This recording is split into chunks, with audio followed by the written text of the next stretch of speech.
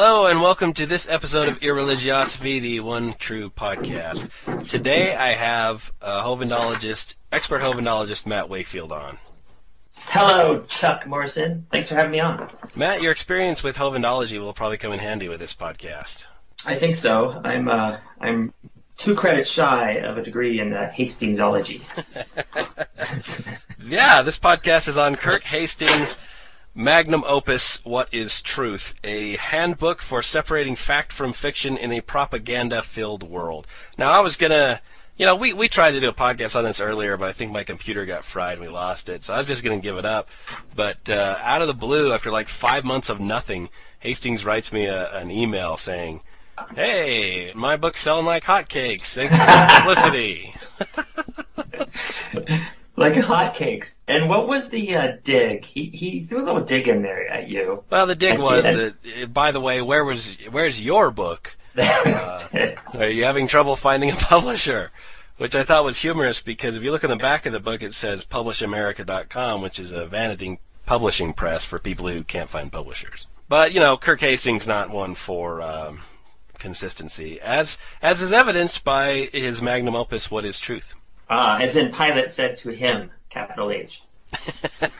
Yeah, we find a source for that in his, there's a little quote, Pilate said to him, "What is truth?" John 18:38, New Testament.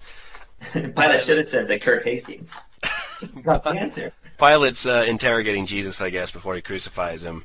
Jesus says something like, everyone that hears me hears the truth, or blah, blah, blah. Pilate says, "What is truth?"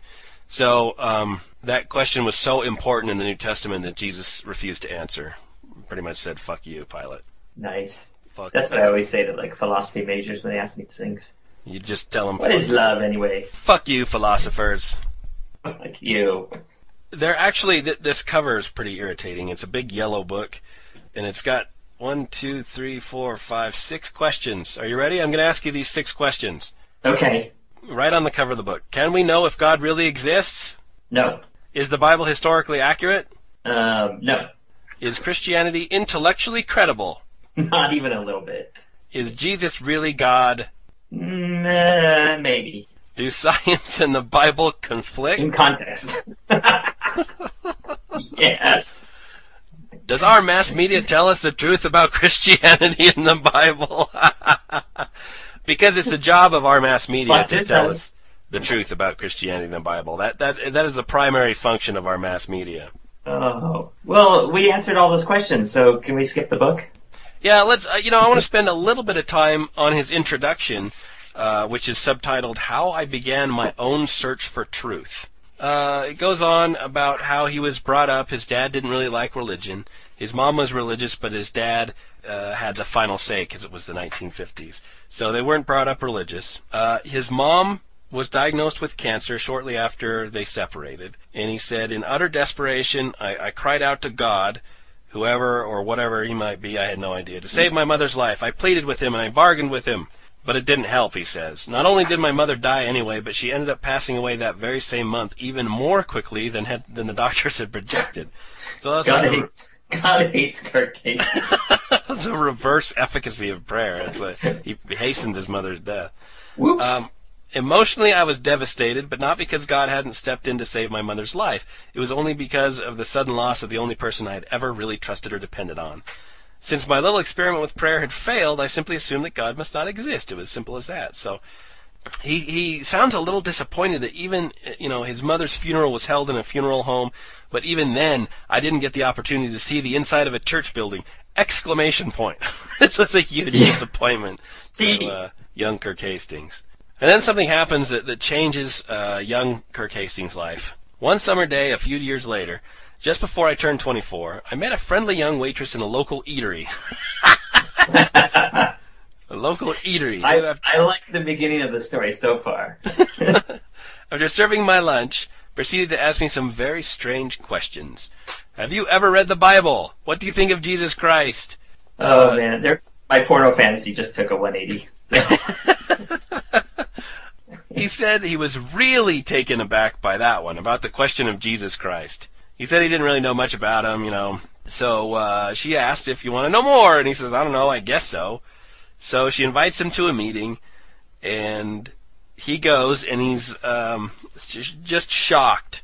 Once at the church, I was introduced to a room full of laughing, chatting, normal-looking young people my own age. I was somewhat surprised to find they weren't all wearing black and didn't all have frowns on their faces.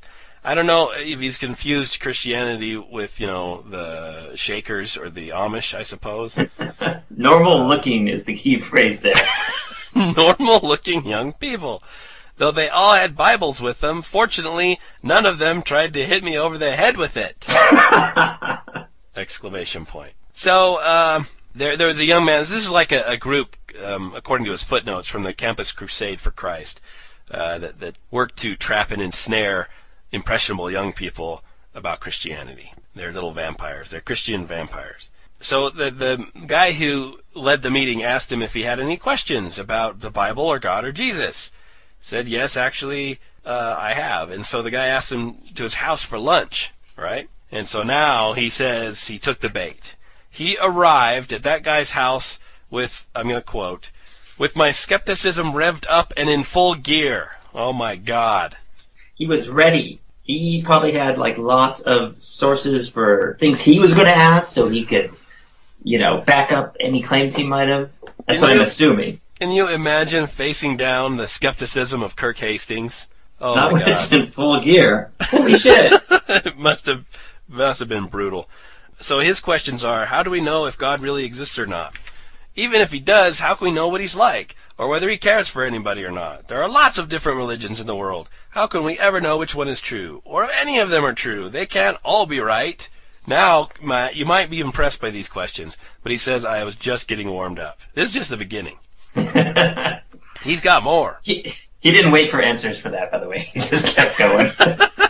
What about science? Scientists says that everything evolved from basic chemicals billions of years ago, and that there is no proof that God had anything to do with it. How do we know that Jesus was who he said he was? How do we know that the Bible is accurate? Why are there so many different religions in the world? What about all the different church denominations? What about the natives in Africa? How can a just God condemn them all to hell simply because they have never seen a Bible or heard of Jesus Christ? I went on and on. So he is just pummeling this guy with unanswerable questions. And he says, the amazing thing was, after each question, the young man thought for a moment and then gave me a very reasonable response that made a lot of sense. Never once did he hand me any of that, you just have to believe, jazz. I hate it when people fucking hand me jazz. I can't stand it when I'm handed jazz. When I ask questions and then just fucking play like this jazz song back at me. It just See, every time I see that, I just think of jazz hands. If you're in theater, you know what I'm talking about. He really answered my questions. Now, he says, after 5 hours of this, I literally ran out of questions. Literally, he ran out of questions. I don't know how you literally run out of questions, but 5 hours of questions, the guy answered them all, apparently. Wait, I gotta point out one thing. Half of these questions, or most of them, he doesn't really answer those in this book. Right. You get all the way to the end. You think that he's prepping you up because he's going to answer, because he doesn't provide any answers here at all in the introduction. So you think maybe this book will answer everything, but no. Nope. No. I read the end of the book and I still don't know about the natives in Africa. Well, they're going to hell, and the answer is because God's an asshole. We all know that. Now he says, been established. He ran out of questions, so I became a Christian shortly after that. I didn't want to. I was still very uncomfortable with the idea of becoming a religious person, but I had boxed myself into an intellectual corner. Now, Kirk Hastings' intellect beating the shit out of him. I would never admit that in a million years. I went up against Kirk Hastings' intellect, and I got fucking the shit kicked out of me. That must be humiliating. He was so ashamed. Oh, God. So ashamed he became a Christian. To continue to deny it would deny my own thinking processes and become a total hypocrite. That afternoon at the rooming house ended up changing my life. For the first time I understood what truth really is and how it can be found. So the story of his conversion basically is that he goes, meets a waitress, she brings him to a Campus Crusade for Christ meeting, he meets the dude, he answers a bunch of questions, becomes a Christian. That's pretty fair based on his introduction? That's pretty much it. I mean, he went down fast. Yeah, flip to the back of the book, the back cover. This is his little blurb about himself. Kirk Hastings is a former skeptic of religion who grew up with no religious training, but in his mid-20s decided to conduct a personal, unbiased study of the world's religions to see if any of them had any basis in solid objective evidence. After over 30 years of studying the subject, he came to the conclusion that Christianity based on the Bible is the only religious belief system grounded in reason, unbiased scientific evidence, and verifiable history. What the fuck? He contradicts the back of his book in his introduction. In a book entitled What is Truth? I nearly raised the white flag there, Matt Wakefield. Did you, Chuck? I nearly surrendered. I almost was unable to go on after the blatant lie that I came across in the introduction. Which is it, Kirk Hastings? After a 30-year search for truth, or you accepted the truth of Christianity that afternoon? I have this odd feeling that if he grew up in India, he would be Hindu, possibly. Yeah, he would have boxed himself into a Hindu intellectual corner. That's a scary corner to be in, because their gods have, like, horns and elephant trunks and stuff. Oh my god, Kirk Hastings versus his intellect. I cannot imagine a more epic battle than that. I should have had an In This Corner bit prepared. In this corner, weighing in at 174 pounds of flab and hamburgers, Kirk Hastings. Pasty In the other corner, flab. his intellect. 6.4 pounds of gray... Fuck, what's the gray made of? Matter. Gray and white matter? Oh my god. Of course, Kirk Hastings, as we learn later in the book, doesn't believe that the brain is the seat of the mind. The mind is some sort of wooish thing that floats around and controls the brain. Oh. So, alright. I'm Before we leave his introduction, I gotta say, just one of my first outrageous statements of this book is almost the last paragraph of the introductory chapter, which is, that day I learned to think for myself. And I found that there was more than enough solid objective evidence to support belief in God, the Bible as accurate history, and in Jesus Christ as the Son of God and Savior of all mankind, no matter what some people thought. I just love that. People. No matter what. Fuck you, people! He sat down with, some fucking Bible study group, and the, somewhat charismatic leader of that group, I guess, and he's in. But, did he bother, checking with anybody else? Like some of those science. What about science? Ask a scientist. Based on the contents of the book, I can give you a definitive answer. Clearly not. Clearly not. His 30-year study is woefully inadequate. Okay. And to demonstrate such, let's proceed. Yes. He, throughout this book, it's evidence very clearly that he is using secondary sources. He doesn't quite understand this stuff himself, and so he'll quote people, and they'll make mistakes, and he won't catch them. Such as in part 1. Part 1 is 3 ways to help discern what is real and what is not. And so he gives the 3 ways are evidence, logic, and probability. Now, his discussion on probability, I'm just going to quote this for you. He's saying that I'm going to give you an example of something really improbable, all right? So he says, thus, under normal gravitational conditions, if someone holding a hammer in their hand were to let go of it, we can estimate statistically that the probability of the hammer hitting the ground would be pretty high. Conversely, the odds of the hammer not hitting the ground after being dropped would be incredibly small. Expressing these odds statistically would be to say that the hammer has less than a 10 to the 50th, and that's a 1 followed by 50 zeros, man, probability of not hitting the ground. Most scientists will agree that anything with a probability of less than 10 to the 50th is, for all intents and purposes, impossible. Now, I'm not sure who he's quoting here, but it's clear to me that he has never taken a statistics course in his goddamn life. You don't express probabilities in terms of whole integers, right? Your probability is either a percentage or something less than 1. So if you're going to express the probability of 10 to the 50th, I'm sure he means 1 in 10 to the 50th, right? That makes more sense. That's a mistake that no one who has ever taken a class in statistics would ever make. Ever. You don't say it has a probability of 300. It doesn't make any sense at all. This has a probability of 10 to the 50th of happening. That doesn't fucking make any sense. 1 in 10 to the 50th. That is a probability. That is a percentage that is less than 1. If you hit 1, your probability is 100%, Kirk. Oh, God. Anyway, so... Wait, I gotta say, in my studies of Hastings-ology, I learned that God has a 50-50 chance of existing. Oh, right? He either does or he doesn't. That's 50-50. correct. There's no other Bayesian information that would alter that probability. Oh, And God. for Kirk Hastings, that's a probability of 2, I think. It's a probability of 50. 50. I think every statistician would agree that if you have a probability of 50, half of the time it'll happen.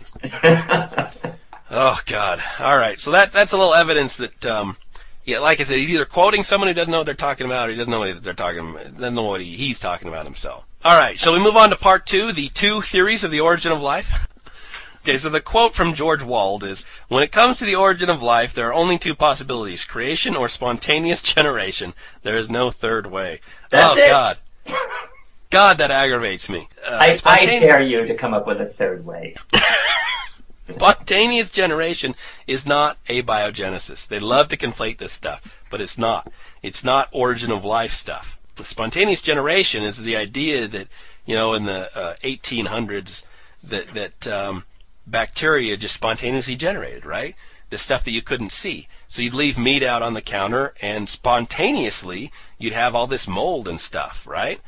And so Louis Pasteur devised this ingenious experiment that prevented bacteria from going into this little tube, and it turned out that, you don't have any bacteria in there. So spontaneous generation was proved to be false, but that doesn't have anything to do with abiogenesis. Nothing. Zero. Nada. Zip. You've got multiple other options than spontaneous generation, shit just popping out of nowhere, and creation. Which by creation, by the way, they mean creation by their God, not Hindu creation or Zoroastrian creation or Muslim creation. It's the Judeo-Christian creation. That's what they're talking about. Right. No, and not cosmic egg shit. Certainly not anything from Greek mythology, which I just wanted to point out is one of his examples in the beginning, where he says that originally there was a mass of nothingness called chaos, from which sprung light, dark the earth, and eventually a race of giants called the Titans. And then in parentheses, don't ask exactly how this was accomplished. Exclamation point. Where is that in the beginning of Genesis? In the beginning there was light, and this and this and this happened. Don't ask how that happened. Yeah, totally. That's John Loftus's outsider test for faith. See how good they are at poking holes in other religions, but when it comes to their own, they're just absolutely fucking incompetent. They cannot take that and apply it to their own. You've got to look at your own religion like you're an outsider. You got to take that shit and put it right in your own religion. They never do. That's what I'm saying. He'd be a Muslim if he was born in Indonesia. And yeah, just as strident as he is about Christianity. Right. One of my favorite parts about this chapter is these kinds of vague mythological accounts of the origin of the universe remained popular among ancient people for many years. Those stupid fucks. I'm sorry, that's the subtext I got there. Those ignorant dumbasses. But then an individual named Moses came along about 1375 BC with a totally new concept, monotheistic religion. Now, there was a single, written, historically based account that described exactly how the earth and everything else had been created, and by whom. And, Matt, the information had been gotten straight from the horse's mouth. After all, no one ever claimed to have personally interviewed Ra, Zeus, or Jupiter. Hey, psst, Kirk. Zeus is Jupiter, you dumb ass. And do you know how many people Zeus fought? He was fucking morals all the time. Right. He was always like going into the shape of a goose to seduce women for some reason. Right. It worked. I'm sure there was pillow talk about Zeus and Jupiter all the time. But I'm sure, though, if someone had claimed to personally interview Ra, by the way, the Pharaoh, I think, was supposed to be like Ra on Earth or Horus on Earth. So anyone who talked to the Pharaoh could have gotten information directly from the horse's mouth.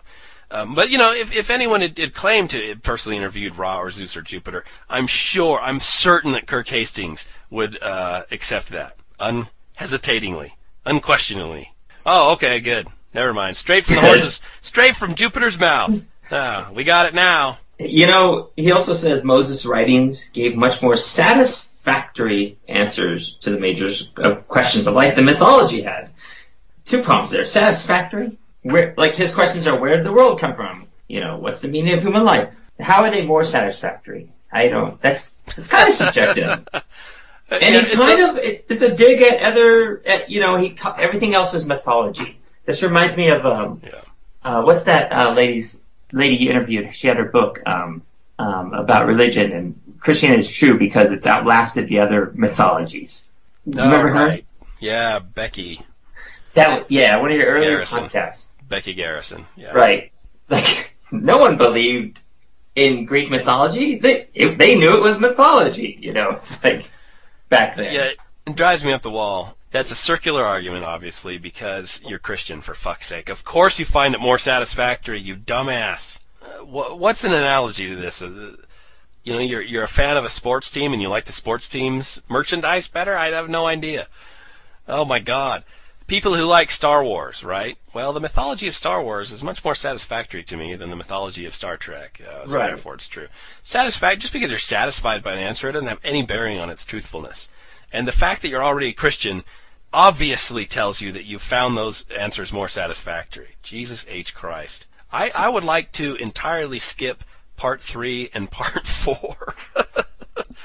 Part 3, did the universe always exist? You know, he's arguing as if no one accepts only Christians accept the Big Bang. Like, Jesus Christ. Part 4, two kinds of evolution. Oh, go ahead. The only thing in Part 3 I wanted to add, one of the main cogs in the wheel of Darwinian biological evolution is it needs time to work. Lots of it. Preferably millions and billions of years of it. Preferably.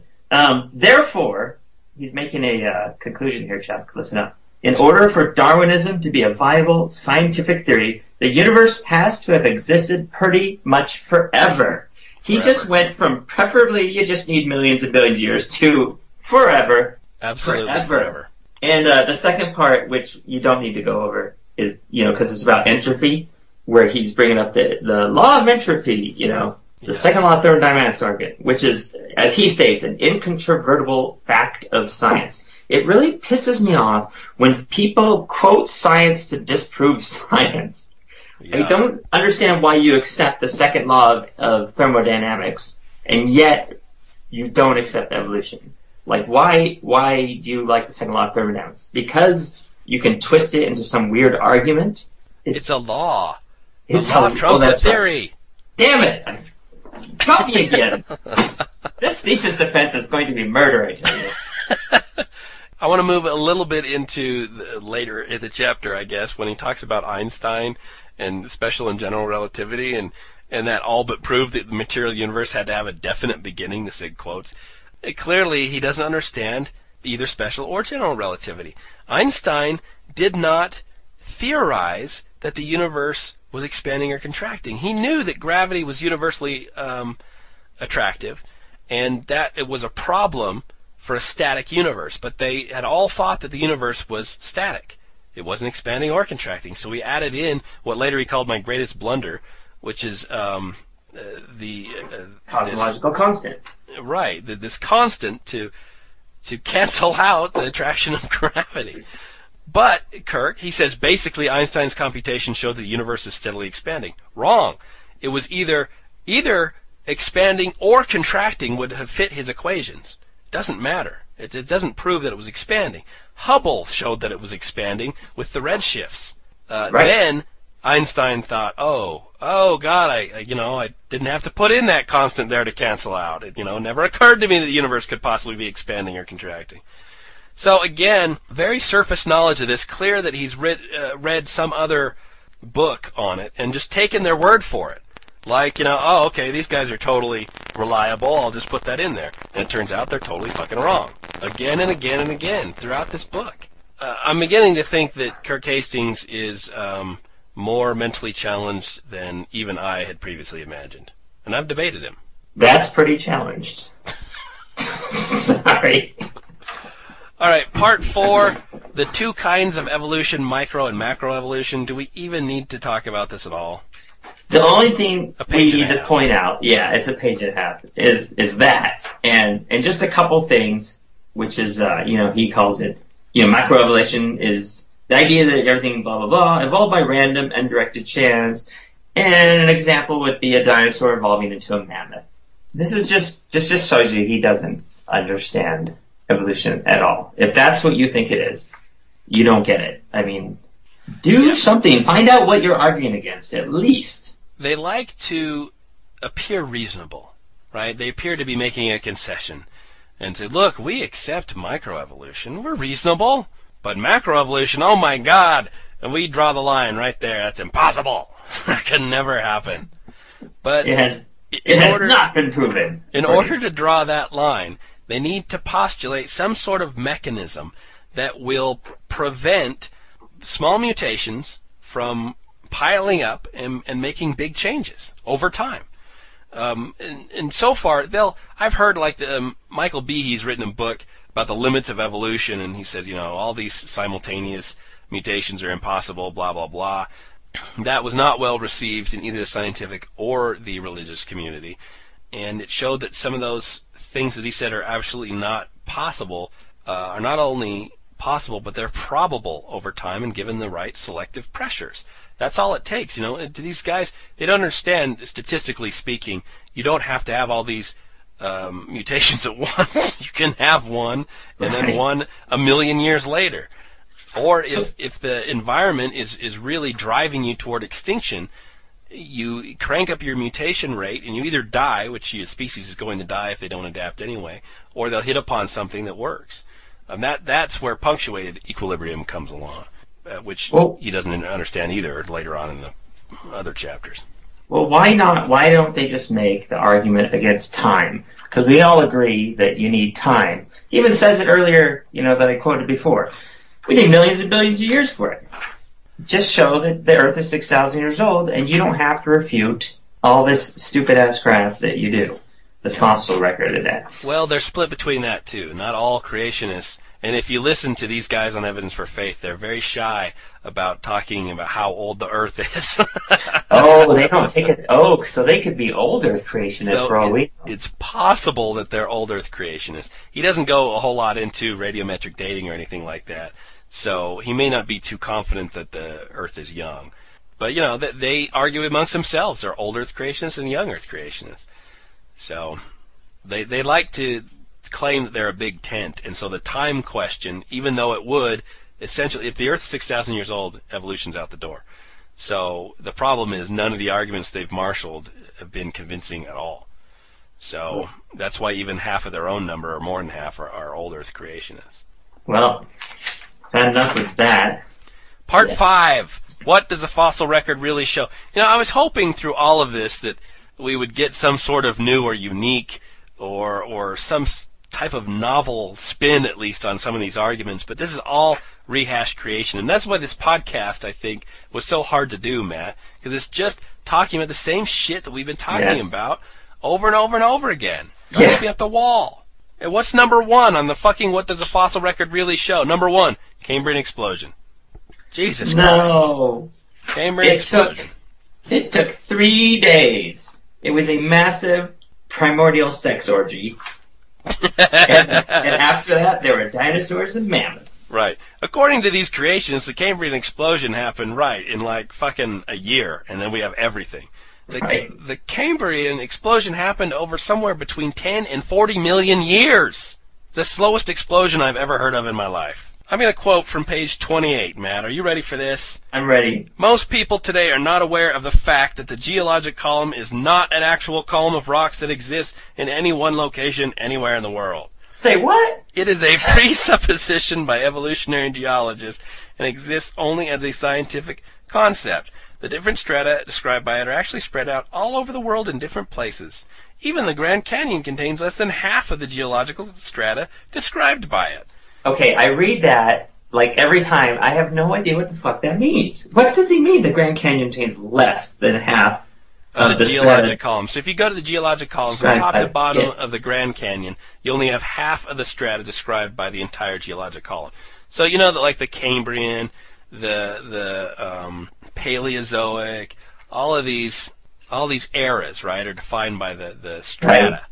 So he's saying that nowhere in the world is there a single mountain, for example, or structure that has all of the strata in the geologic column.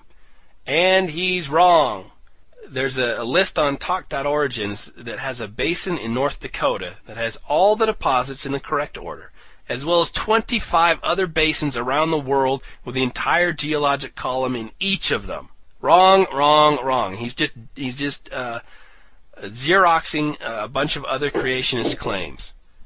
If you type like creationist geologic column, or I bet if you even type geologic column into Google, you'll get a bunch of young Earth shit because it's so common all over the place. God, yeah.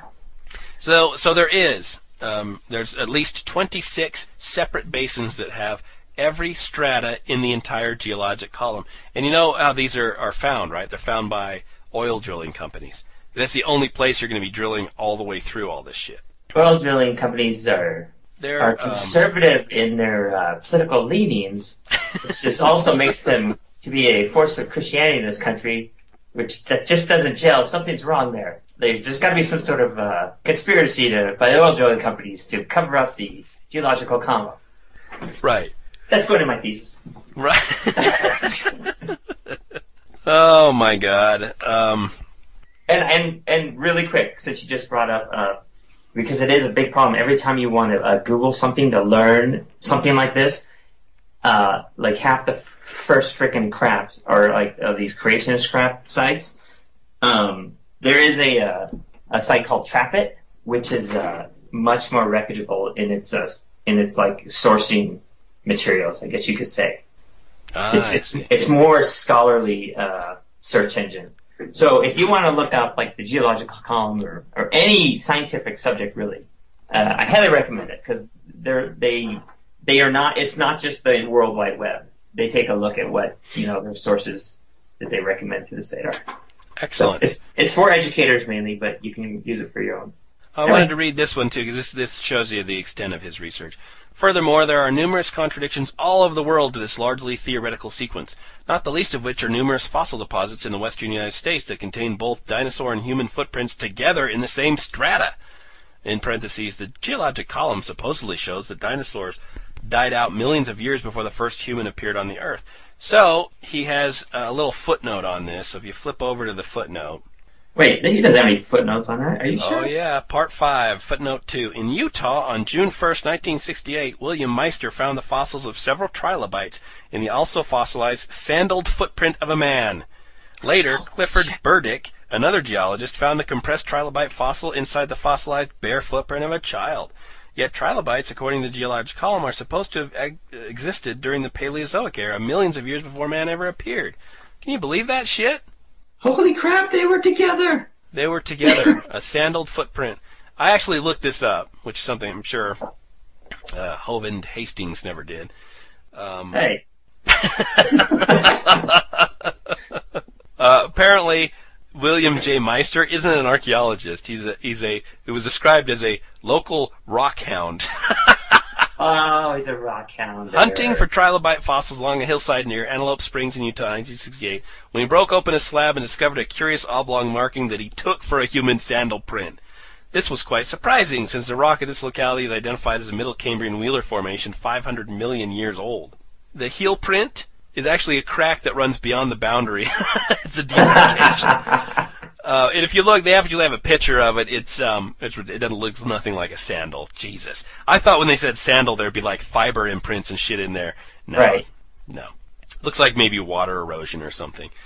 So the trilobites are real, but the print is just due to geologic phenomena. It's not a sandal. Yeah, geologic phenomena and pareidolia, it sounds like. Yeah, right. The tendency to form patterns in otherwise, like seeing a hippo in clouds or something like that. Clifford Burdick, a researcher for the Creation Research Society and a member of the Creation Science Research Center, is a flood geologist who spent 40 years trying to prove that giant humans once roamed the Earth and even mingled with a dinosaur. Okay. Would you like to know Clifford Burdick's credentials? I do. He's got a PhD, Matt, much like your hero, Kent Hovind. And much like me. Has Personally awarded. has displayed a copy of his PhD from the University of Physical Sciences in Phoenix, Arizona. Wait, University of Physical Sciences? Yes. Okay. Never heard of it, Matt? No, but I'm gonna look it up because I lived in postdoctorate work. I lived in Scottsdale for a while, about 6 years, and never heard of University of Physical Sciences. But that's okay. Creationist Walter Lammert's inquiries revealed the University of Physical Science to be nothing more than a registered trademark. As described in the Mimeographed Bulletin, the university is not an educational institution, but a society of individuals of common interest for the advancement of physical science. There are no campus, professors, or tuition fee. There's got to be some standards for calling yourself a university. There is. You have to register the trademark. I guess so. Is it in quotes? Is it like the quote, university? So, what a surprise. Creationists padding their credentials with idiotic, non-existent universities. And, of course, Kirk Hastings swallowing this shit hook, line, and sinker because, why? It happens to agree with his preconceived ideas. Oh, my God. Do you remember reading... You ever read Greatest Show on Earth by Dawkins? Yes. Dawkins complained that there's a whole section in that book about one particular quote of his that's been quote-mined by creationists across the board. And it's that it is though they were just planted there without any evolutionary history. And then he goes to say... He's talking about the Cambrian explosion, right, and the lack of precursors. I think that quote's even in this book, too. It is. It's on page 29. Yeah. As Richard Dawkins, a zoologist at Oxford University and an ardent follower of Darwin, once was forced to put it, it is though they were just planted there without any evolutionary history. No citation, so you can't look it up and possibly read the entire... No citation. He does the exact same thing that Richard Dawkins complains about in his book. Just puts that sentence there without any predecessor sentences or anything that follows. It looks like he's just flummoxed. And, of course, if you look up Precambrian stuff, the oldest fossils within the animal kingdom are Vendian, and that's 650 to 544 million years ago. There's also the Edicarian fauna.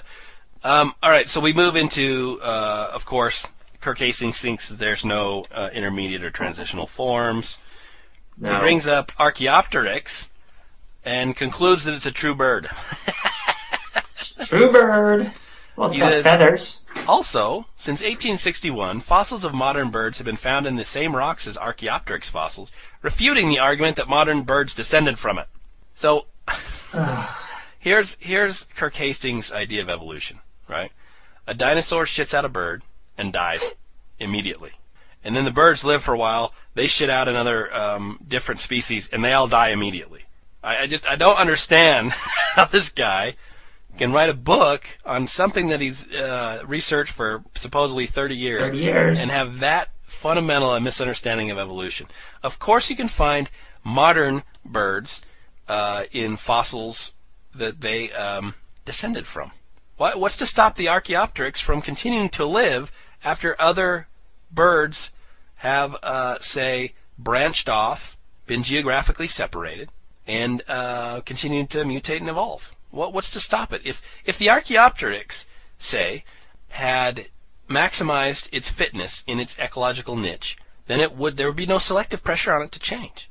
It could exist for millions of years, such as other animals have, unchanged completely.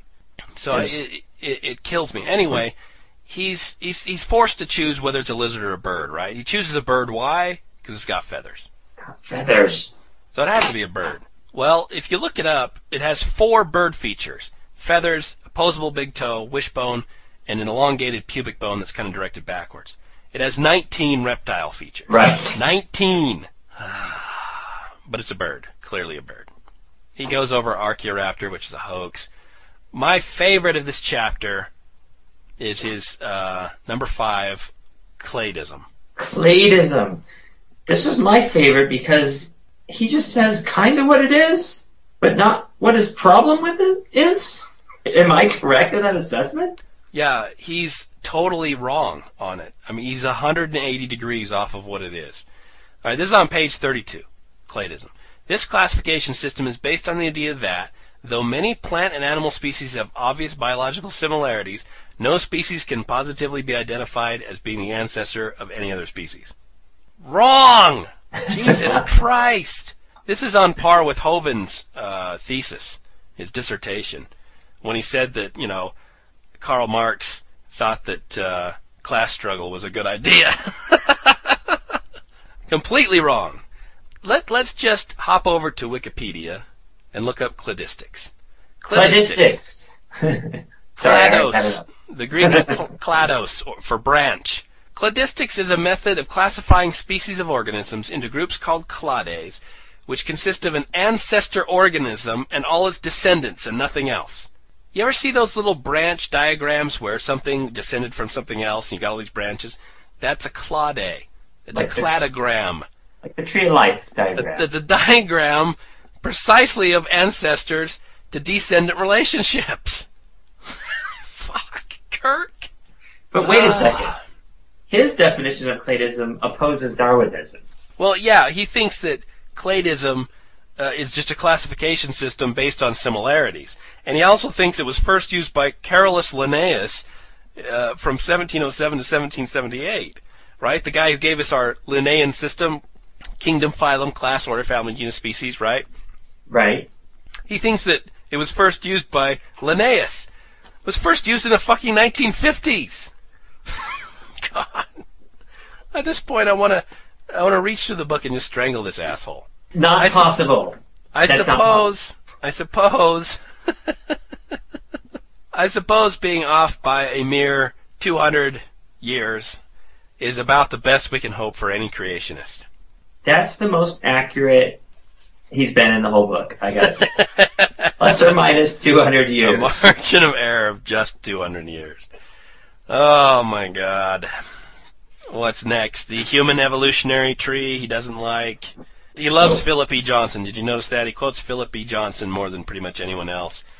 He's used to be one of the bigwigs of the intelligent design movement. He wrote Darwin on Trial, a couple of other books. He's an attorney, basically, who thinks that his attorney knowledge is better than all these biologists' knowledge, because he puts Darwin on trial, and Darwin... I'm going to spoil the ending of the book. Darwin ended up losing. He's convicted. Oh, spoiler alert!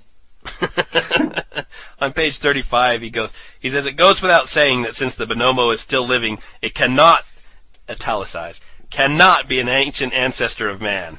It goes without saying, Matt. It goes, why did he have to say it? Again, if the bonobo had shit out human beings, it would have instantly died. Immediately. Well, that goes without saying. That goes without saying. He brings up the unbelievable Neanderthals. You think they're just human beings with rickets? Oh, good Lord. He's killing me. He's killing me. They just had a vitamin deficiency causing rickets. Catastrophic extinctions is number 7.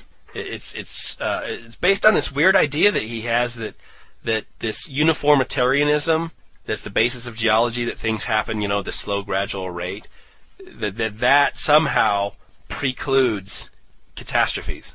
Like, scientists believe that everything just happens slow and gradually, and there never was a single catastrophe ever, apparently, is Kirk's idea.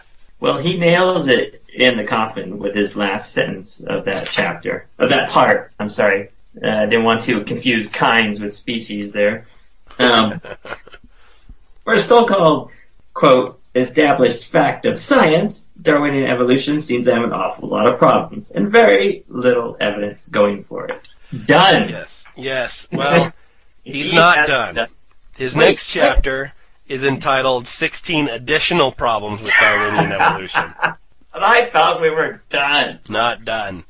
It seemed like the more research I did on Darwinism, the more problems I kept coming up with that could not be satisfactorily answered. Now, if you do your entire research reading Philip E. Johnson, Michael Behe, and the ICR Creationist website, then you are correct. You'll keep coming up with problems that you cannot satisfactorily answer because you're too fucking dumb to type this in Google. Well, I think that's a good place to stop for today. What do you think? You want to stop on 16 additional problems with evolution? I don't want to go on. No. Um, You can't continue? I can't go on. It makes me die a little bit more inside every time I go over it. All right. You know what? This chapter will probably take up the bulk of the next podcast then that we do. That's why what I was thinking. I'm like, Because I think we've got an hour. This is a beaut. These 16 yeah. problems. They're excellent problems. I can't answer them, can you? God, am I supposed to answer them? I like the peppered moth. I can answer that. It's delicious. But the peppered garlic moth, way better. They're unanswerable, Matt. All right. All right, Chuck. We'll raise the white flag on that one and call it a day. I was hoping to get through the entire scientific portion, but there's just too much shit. There's just too much shit in there. Shit. And then we always end up, like, talking about it. So, basically. Right, babbling on. Do you want to do some of those questions before you wrap it up? Yes. Okay. Hit me with what questions are these? Set this up. All right, Chuck. This is off of the Irreligiosity fan page and on Facebook. Some people have questions for you. I can't get onto that fan page anymore because I'm not a member of Facebook. That's right. You disdain the Facebook, I believe. I do. What questions? All right, questions do my adoring fans? You know, I can't leave my house anymore without paparazzi following me everywhere. Well, Mike Thompson wants to know, is his doctorate still valid? Yes. Just because the institution crashed and burned to the ground does not mean that any of the previously awarded doctorates are invalid. I would say that's valid. I mean, if Hovind can get his doctorate from a double-wide trailer up in the Colorado mountains. Let me just say this. Your irreligiosity doctorate is as valid today as it ever was. Philip Boyson wants to know, why, Chuck? Why? My answer to that is, why not? Why not? Anthony Luigi Dottorici wants to know your favorite sandwich filling. Nutella. Oh, God, seriously? No, I've never tasted Nutella. Apparently it's very popular, though. It's like peanut butter made out of hazelnuts. Oh, my God, I have to try it. You do. Leela Moses, I think you're familiar with her, too. Leela. Oh, yeah, we mentioned her name on one of the prior podcasts. It's also my favorite name combined of any fictional Futurama character and a biblical character matched together. Leela Moses. Have any of your patients ever heard the show? Not that I know of. No one has ever asked me about it in my clinic. No one's ever brought it? So far, so good. I'm safe. None of the people you work with? Any of them know about your... yeah, a lot of the medical assistants and fellow docs and nurses know about it, sure. They cool with it? They're not... How many of them are pretty Mormon? Because, you know, where we live. None of the avid Mormons are listeners. They've tried it once or twice, right. But they don't like it. Yeah, some of them listened to it when it was going on every week and would quiz me about it when it wouldn't come on. And others listened to it once and never talked to me about it. Never spoke to me again. Have you seen Sister Wives? I have not. Is that a TV show? Yeah, I haven't seen either. I mean, you had your Big Love on, what was it, HBO? I think Sister Wives is a reality show and not a fictional series like Big Love is. I think the guy on Sister Wives, didn't they nail him and weren't they prosecuting him for polygamy? See, I can't watch any of this crap. That's all for now. Stay tuned next episode when Chuck answers more questions. Excellent. Adios. Who knows when the next episode will come out? Or whether this one was actually recorded and survived.